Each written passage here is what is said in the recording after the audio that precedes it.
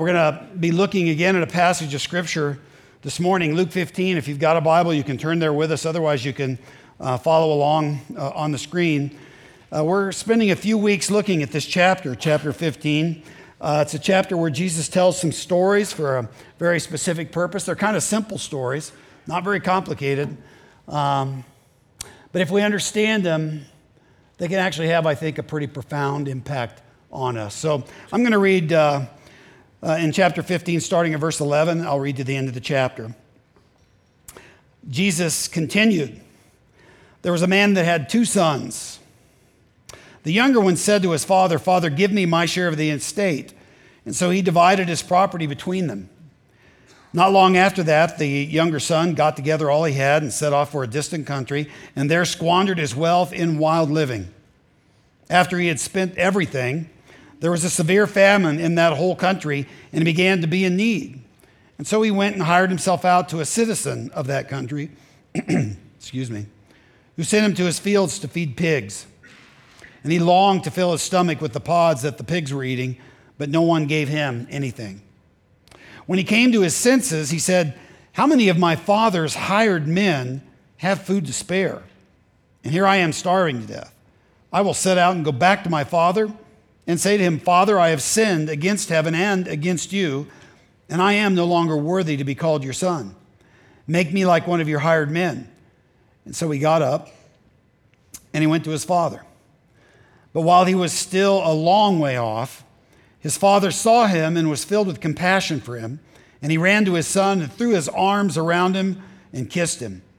And the son said to him, Father, I have sinned against heaven and against you, and I am no longer worthy to be called your son. But the father said to his servants, Quick, bring the best robe and put it on him. Put a ring on his finger and sandals on his feet. Bring the fattened calf and kill it. Let's have a feast and celebrate. For this son of mine was dead and is alive. He was lost and is found. And so they began to celebrate. Meanwhile, the older son was in the field. And when he came near the house, he heard music and dancing. And so he called one of the servants and asked him what was going on. Your brother has come home, he replied. And your father has killed the fattened calf because he has him back safe and sound. The older brother became angry and refused to go in. And so his father went out and pleaded with him. But he answered his father, Look, all these years I have been slaving for you and never disobeyed your orders. And yet you never gave me even a young goat so I could celebrate with my friends. But when your son, this son of yours who has squandered your property with prostitutes, comes home, you kill the fattened calf for him. My son, the father said, you are always with me, and everything I have is yours. But we had to celebrate and be glad because this brother of yours was dead and is alive again. He was lost and is found." Pray with me. Father, as we come to study this passage, we pray that you would teach us, give us insight that would change us, give us understanding that would let us know you better as well as ourselves. For we ask it in Jesus' name. Amen. So Jesus tells us a story that is about a father with 2 sons. And this is not a story about a prodigal son or a story about forgiving bad behavior. It's much, much, much more than that. And today we'll be looking at the first son. This is really a very, very simple message. It's going to be about the prodigal son.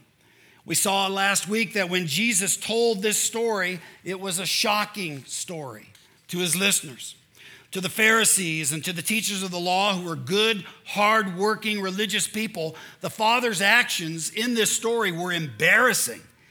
His forgiveness, the way he acts, what he does, his grace, it's kind of vulgar. It's certainly ill-advised. To the tax collectors and to the sinners who were hearing this message, the father's actions were anything but embarrassing. They were embracing. It made them wonder, was Jesus saying that this is how the Heavenly Father loves us? And that's why they were coming in droves to hear Jesus teach. Because nobody talked about God this way.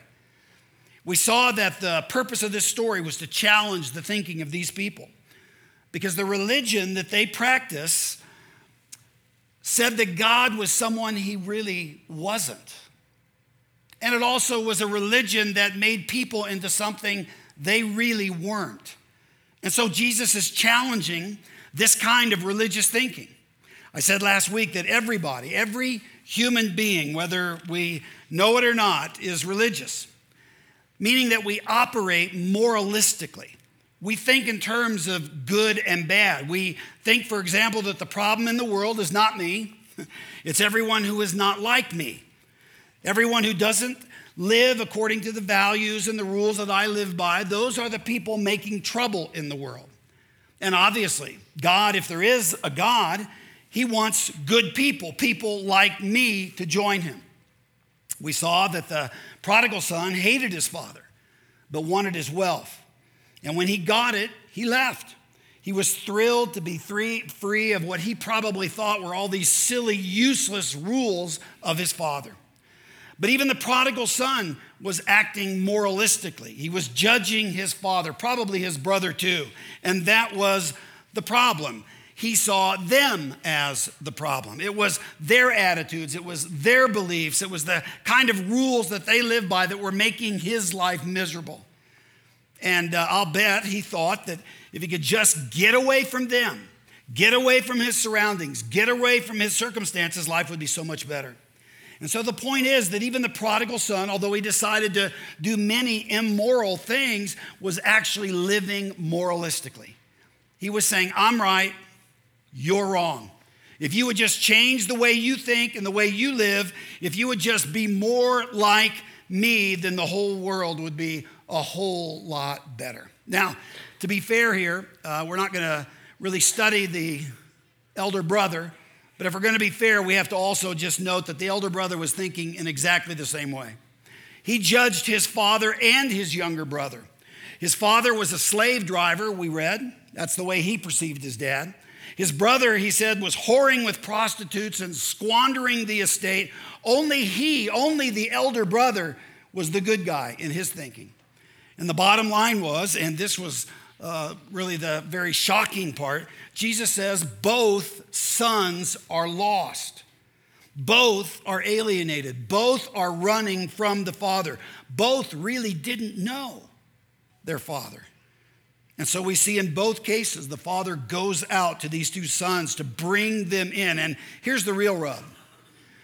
Jesus says that while both sons are equally alienated from the father, there is one very, very significant difference. The prodigal son comes to a place where he sees his father differently and where he sees his sin and his foolishness.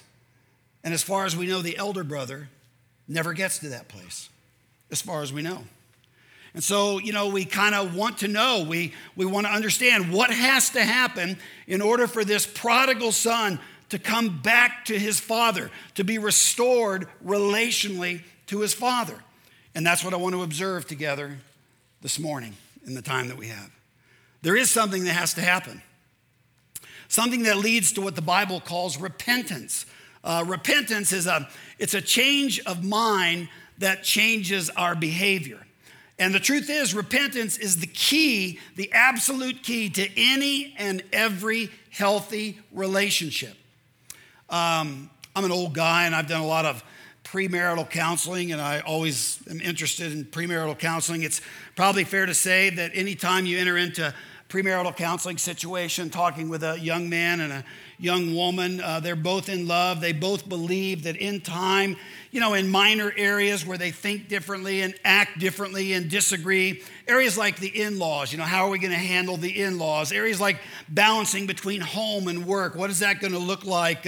Areas like communication patterns or sexual intimacy or personal habits and idiosyncrasies or sharing household responsibilities, who's going to mow, who's going to do the dishes, or outside friendships, how often are we going to have friends in the home, or political and religious views, or debt difficulties, or disciplining children, all minor areas, just minor stuff, which all happen to be the 10 main reasons why marriages end. These areas where disagreements, where spouses differ. Well, young couples tend to think that their spouse will grow and come to see things the way things really are, the way they see them. But with time, most come to see that this expectation of theirs, that their spouse would change and come to agree with them, was a little naive. Differences don't dissolve away, and disagreements don't necessarily diminish. They might even escalate. So now what? What do you do? Well, to put it really simply, either the spouses in a marriage like that learn to do what we're talking about, which is this thing of repentance, that has changed their mind so that it changes their behavior, or they're in for a relationship that's going to be just a very, very difficult, very bumpy ride. The years ahead will not be easy. You see, repentance is the key to any healthy relationship, even this relationship that we're told about in Jesus' story. In this story, the younger son is not agreeing with his father. We don't know specifically about what. Maybe it was his friends, or maybe it was his work ethic, or maybe it was the son's use of money, or the son's use of his time, or maybe it was loose morals. We actually don't know. But we do know that the son wants to leave. He wants to get out of there. You hear that? Oh, okay, there we go. It might be angelic. I just want to be sure I'm not missing something. Here's an interesting thing. Researchers into relationships tell us that there are 4 sure signs of relationship disaster. This applies especially in a marriage, but it also applies even in friendships. When in a relationship, the various parties start criticizing each other and actually questioning each other's character. When in a relationship, the parties in that relationship become disgusted with each other. They have contempt for one another. When in a relationship, there's all kinds of defensiveness. It's not my problem, it's your problem. It's not what I'm doing, it's what you're doing. When in a relationship, parties start to stonewall each other. In other words, they start disengaging. I don't want to talk about this. I'm not interested in resolving this. You see, when that starts to happen, that leads to relationship disaster. And in Jesus' story, this prodigal son is almost certainly doing every one of those things. He's attacking his father's character. He's disgusted about the life he has to live at home. He blames his dad and almost certainly his brother for his unhappiness. He wants to leave, not talk about any of this.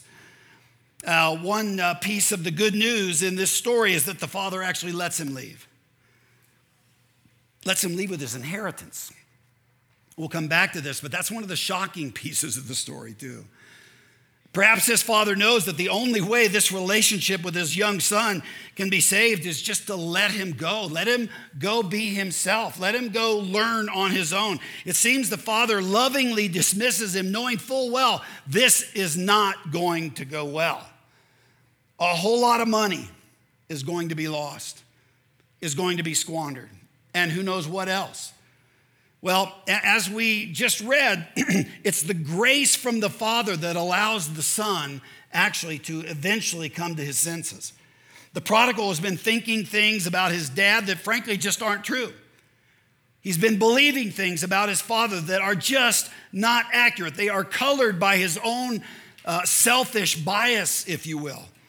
But this doesn't dawn on him until he is in quite a bit of trouble. He's far from home. He's out of money, and he literally has no friends. And frankly, nobody in this land to which he's gone, nobody cares a hoot for him. He's practically starving to death, literally. In fact, we read in verse 17 that when he came to his senses, he said, "How many of my father's hired men have food to spare? And here I am, starving to death." You see, this son, now on his own, begins to re-examine the facts. And this is the beginning of repentance. It's a change of mind that leads to a change of behavior. It's the first thing that he realizes as he starts to reflect on his circumstances and think back to his dad. He realizes that his dad actually takes very good care of even his servants. His dad is not like the man that he's currently working for. This man sent him out to feed pigs, and there's a whole side story to that. If you know anything about Jewish faith and foods that were forbidden, pork is one of them. And to actually be feeding pigs was a disgusting and degrading job. But he was so desperate, he took the job. But even taking the job, this man that hired him gave him food to feed the pigs, but no food to feed himself. He was starving. But that's not the way his dad treated his servants. And it starts to dawn on his son that maybe, just maybe, the way he had judged his father was wrong. He's been judging his father pretty harshly. And the son's mind starts to change on all this. And then so does his behavior. The Apostle Paul says that coming to our senses is a key part of this thing of repentance. We've all had points in life where we've had to come to our senses. The Apostle Paul writes to Timothy, and he says, those who oppose the Lord's servant, in other words, Timothy, those who oppose you, because Timothy was the Lord's servant there in Ephesus. He said, those who oppose the Lord's servant, who oppose you, Timothy, you must gently instruct in the hope that God will grant them repentance, leading them to a knowledge of the truth. See, they had wrong thinking, wrong thoughts, and that they will come to their senses and escape from the trap of the devil. The trap of the devil is believing wrong things, perhaps about others or perhaps about yourself. That they will escape from the trap of the devil who has taken them captive to do his will. So what has to happen for this young man has started to happen. He's changing his thinking. And he's starting to see the truth about his father, and maybe too some of the truth about himself.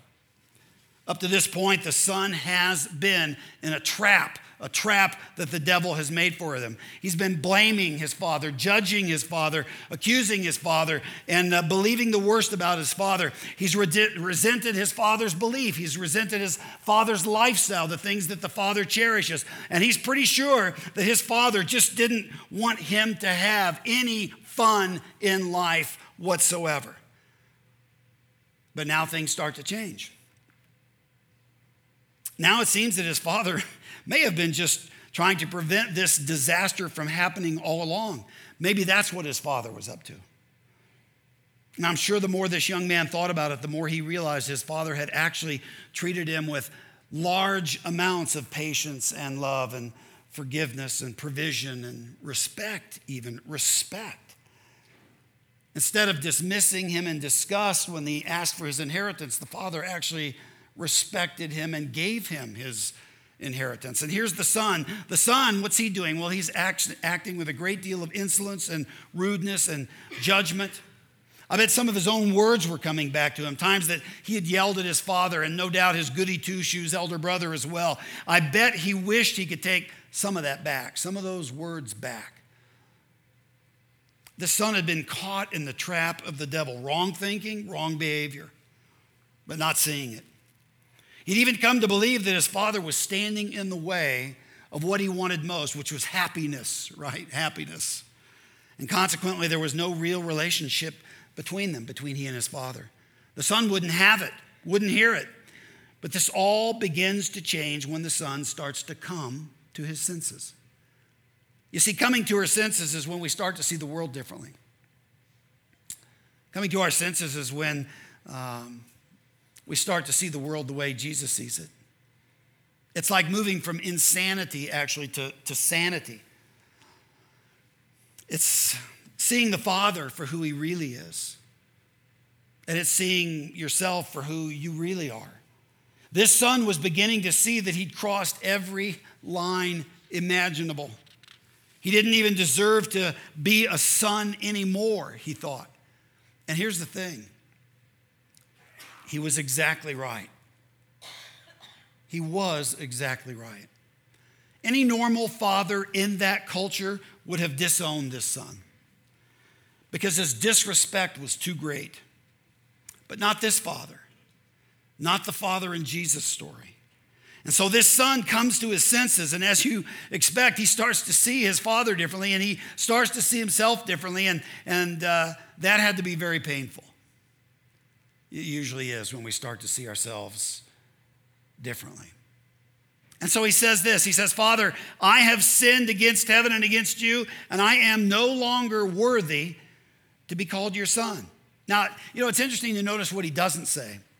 He doesn't come to the father and say, Father, I'm sorry I asked for my inheritance prematurely. I know how rude that was. I know how wrong that was. I'm sorry. He doesn't say, I'm sorry that I squandered it, by the way. He doesn't say, I'm sorry I slept with some prostitutes. What he says is, I have sinned against heaven, and I have sinned against you. It's his way, I think, of saying, I have been running from you, running from our relationship for as long as I can remember. And he's not just being dramatic. He had sinned against heaven, and of course he had sinned against his father. Back in verse 12, he said, Father, give me my share of the estate. And many commentators will note that this young brother, when he said this, was actually saying, Father, I just wish you were dead. I wish you were out of my life. I wish you were gone. I just want the money, not you. Nothing could have been more rejecting or more disrespectful. And so he is absolutely right. And this needs to sink in. Absolutely right. He is no longer worthy to be a son. That's a fact. And that realization, as it began to dawn on him, I'll bet was crushing. The father owed him nothing. Nothing at all. The son had been so blind. He'd been so ungrateful. Somehow this son had missed the obvious. His father had always loved him. His father had always wanted nothing but the best for him. His father had wanting nothing more for him than happiness, but he was blinded by wanting his own control, wanting things to be just a certain way, wanting to get away from home and make his own home on his own terms. His sin was so much more than just breaking some rules, you understand. He had violated the love and the trust of his father. He'd taken his father's patience, his father's wisdom, his father's daily provision. He'd taken all of that just for granted. So what? And he'd refused his father's attempts at friendship, and now it had all come back to this, back to haunt him. And here's the sad deal, friends. We do this too. Almost every day. We question and we challenge the Father's intentions. We challenge the Father's goodness. We challenge the Father's trustworthiness. Every time we choose not to listen to the Father, we're doing this. Every time we choose our way and not His way, we're doing this. Every time we arrange our priorities or use our resources or choose a course of action without listening to Him, without caring about what He says or what He thinks, whether this will honor Him or dishonor Him, when we do this, we too are running from the Father, just like the prodigal did. And to my shame, I have to say I do this all the time. All the time. When Jesus would gather groups together, He would say things to the disciples and to followers and to listeners like this. He would say, love your enemies and pray for those who persecute you. He'd say, forgive and you will be forgiven.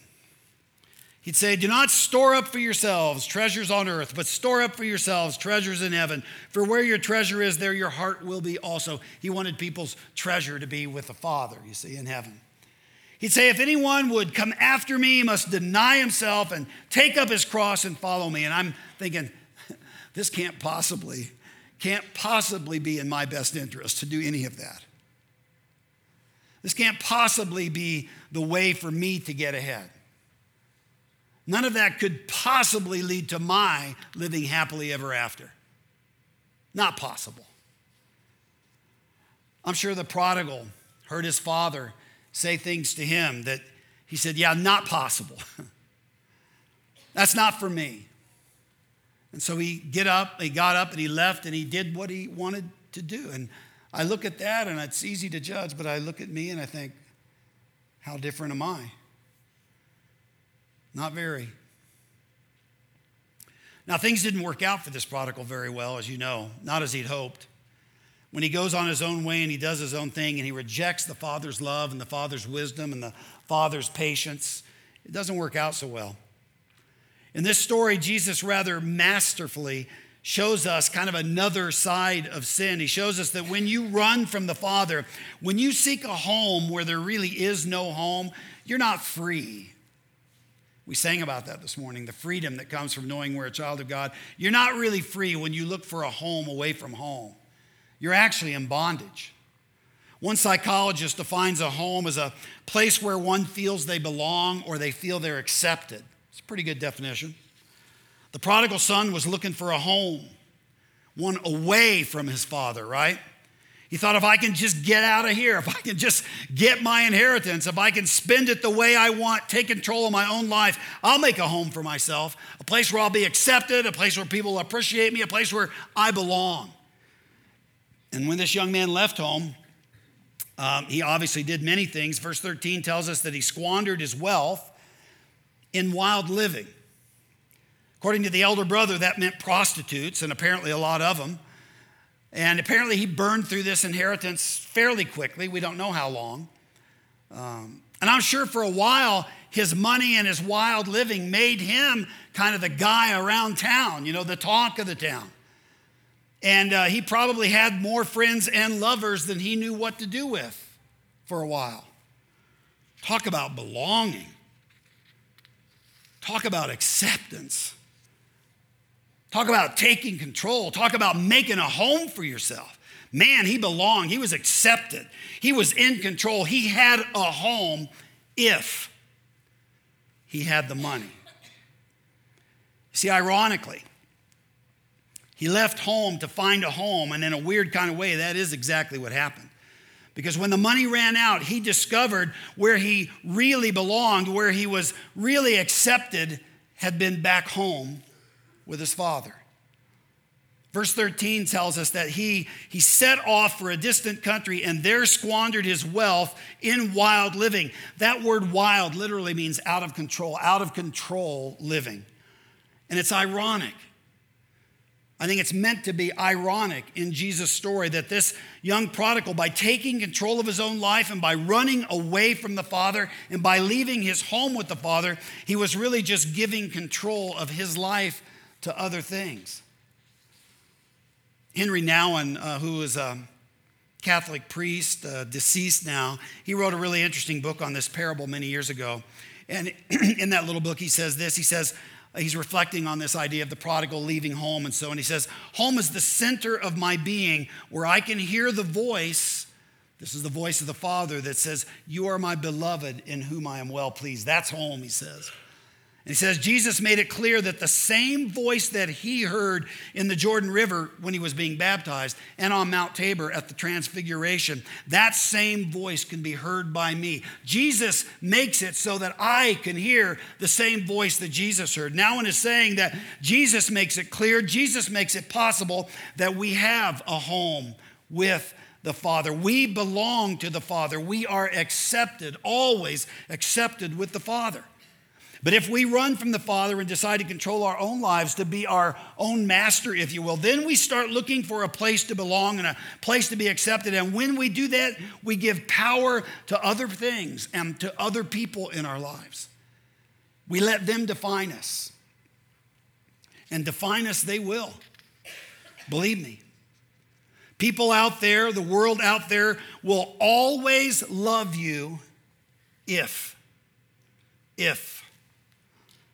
Yes, I love you if you have the money, if you have the intelligence, if you have the good looks, the education, the pedigree, the success, if you make me happy, if you please me, if.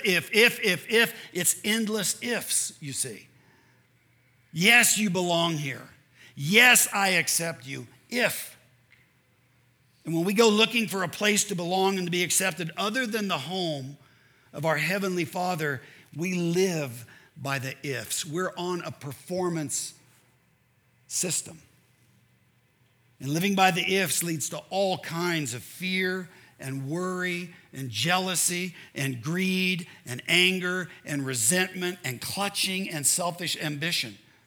Because there are certain things that I have to have if I'm going to belong, if I'm going to be accepted, you see. That's why the prodigal wanted that inheritance so badly. But you see, when I'm home with the Father, when I know that I am the Father's beloved son or the Father's beloved daughter, then I belong and I'm accepted no matter what. No matter what my money or intelligence or looks or education or pedigree or success, I belong. I'm accepted because of my Father. And the Father loves me, you see, unconditionally.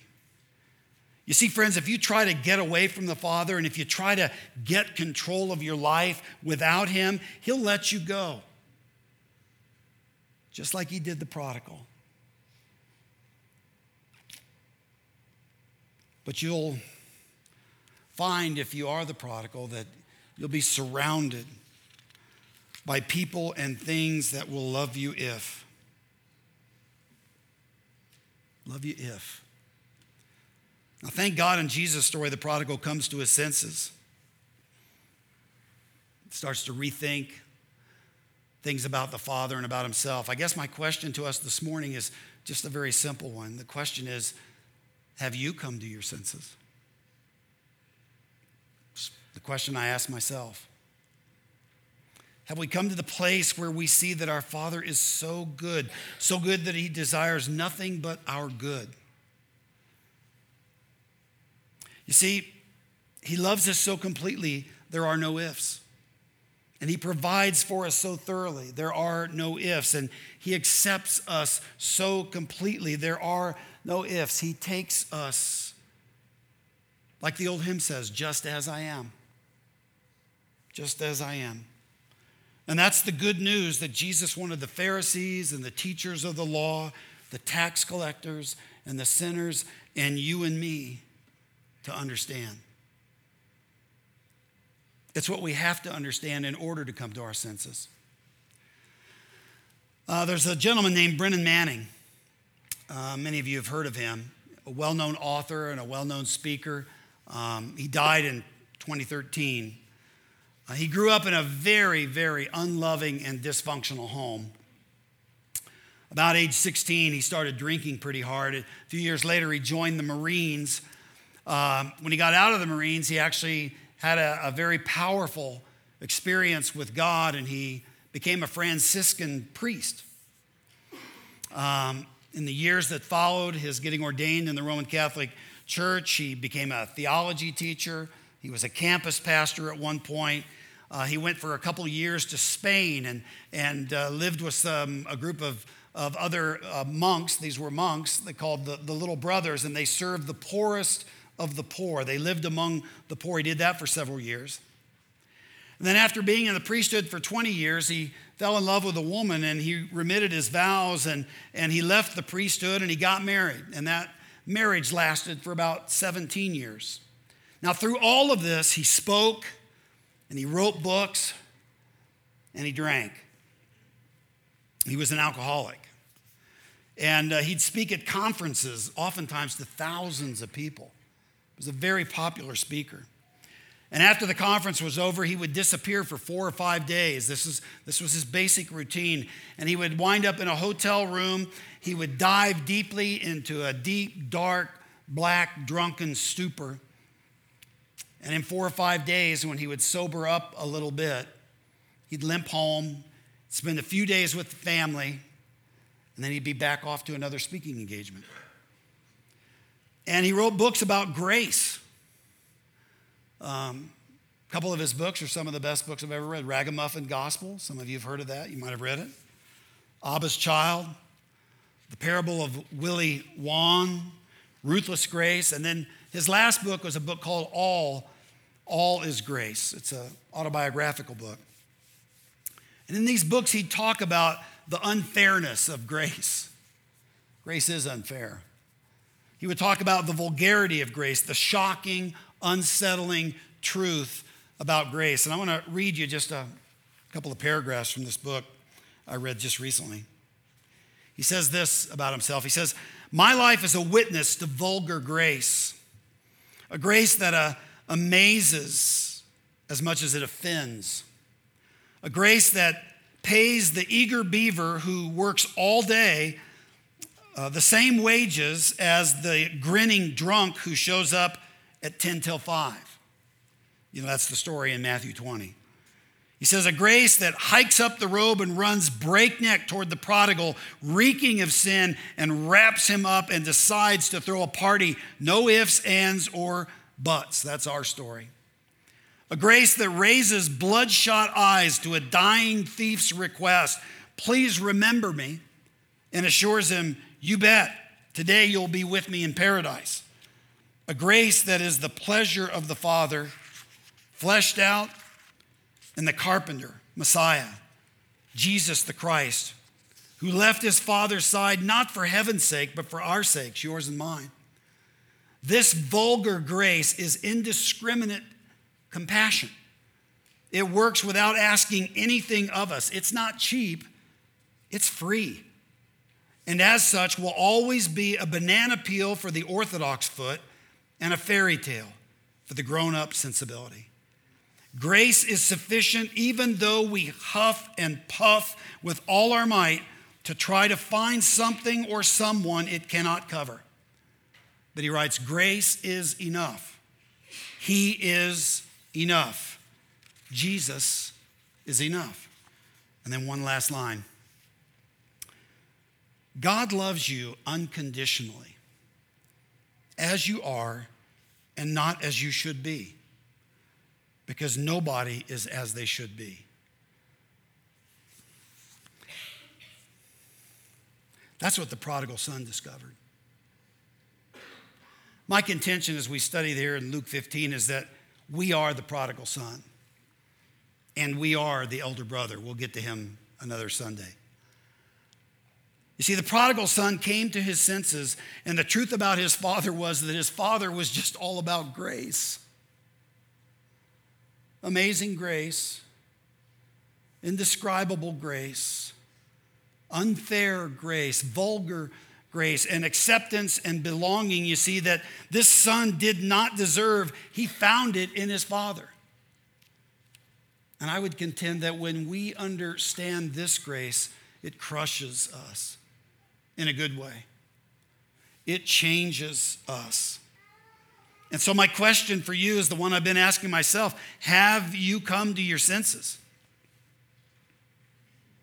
Has the unfair grace of the Father, has the weight of the truth of his acceptance of you and your belonging to him, has that crushed you? Is that changing you? It should.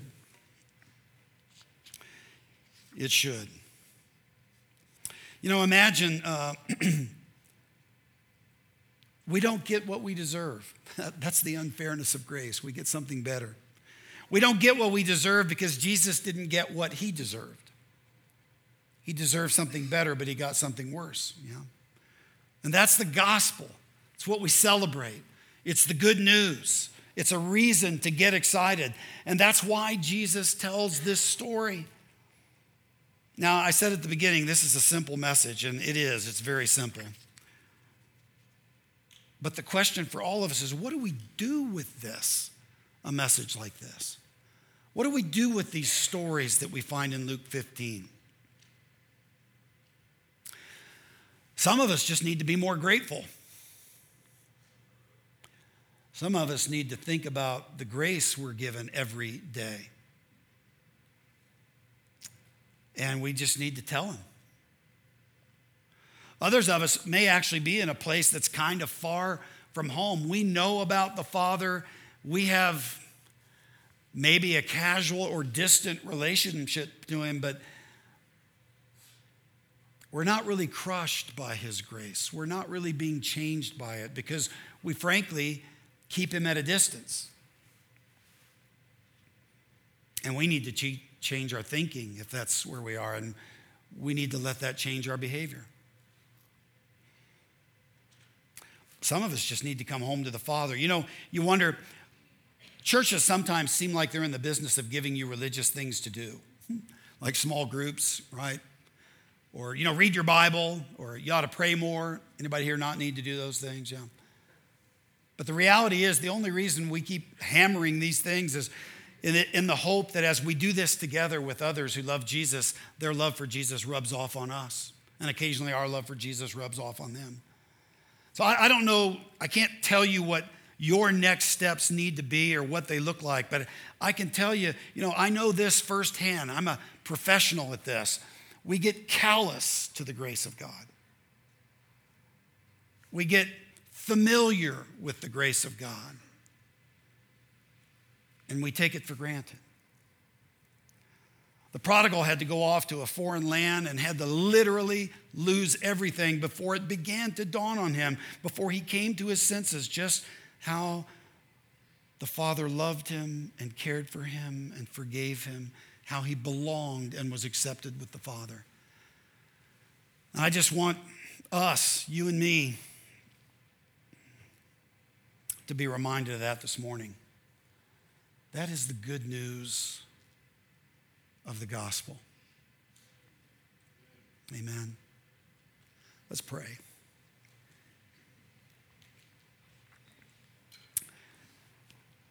Father, I would pray for myself that this message that Jesus taught, that this thing we call the gospel, would change me and crush me in the good way of making me different. And I would pray, God, that grace over all of us, that all of us would not be able to hear about how you accept us and how we belong to you, and yet in spite of our prodigal nature, make us people, Father, that celebrate this good news and this grace in ways that help us to love others and serve others and help us to encourage others with this good news. Father, whether in our small groups, whether in serving in this building or out in the community, wherever it may be, may the gospel, may this message change us so that we can represent you well to others, so that others will come to know the unfair grace, unbelievable grace that we see in your Son, Jesus. Father, we thank you for time to study, to sing, and to pray together, God, because it's in these times that sometimes you redirect our thinking. You remind us of things we need to be reminded of. And in all of that, you change us. Thank you, Father, for meeting us this morning. Thank you for being in our gathering. Receive our worship, we pray in Jesus' name. Amen.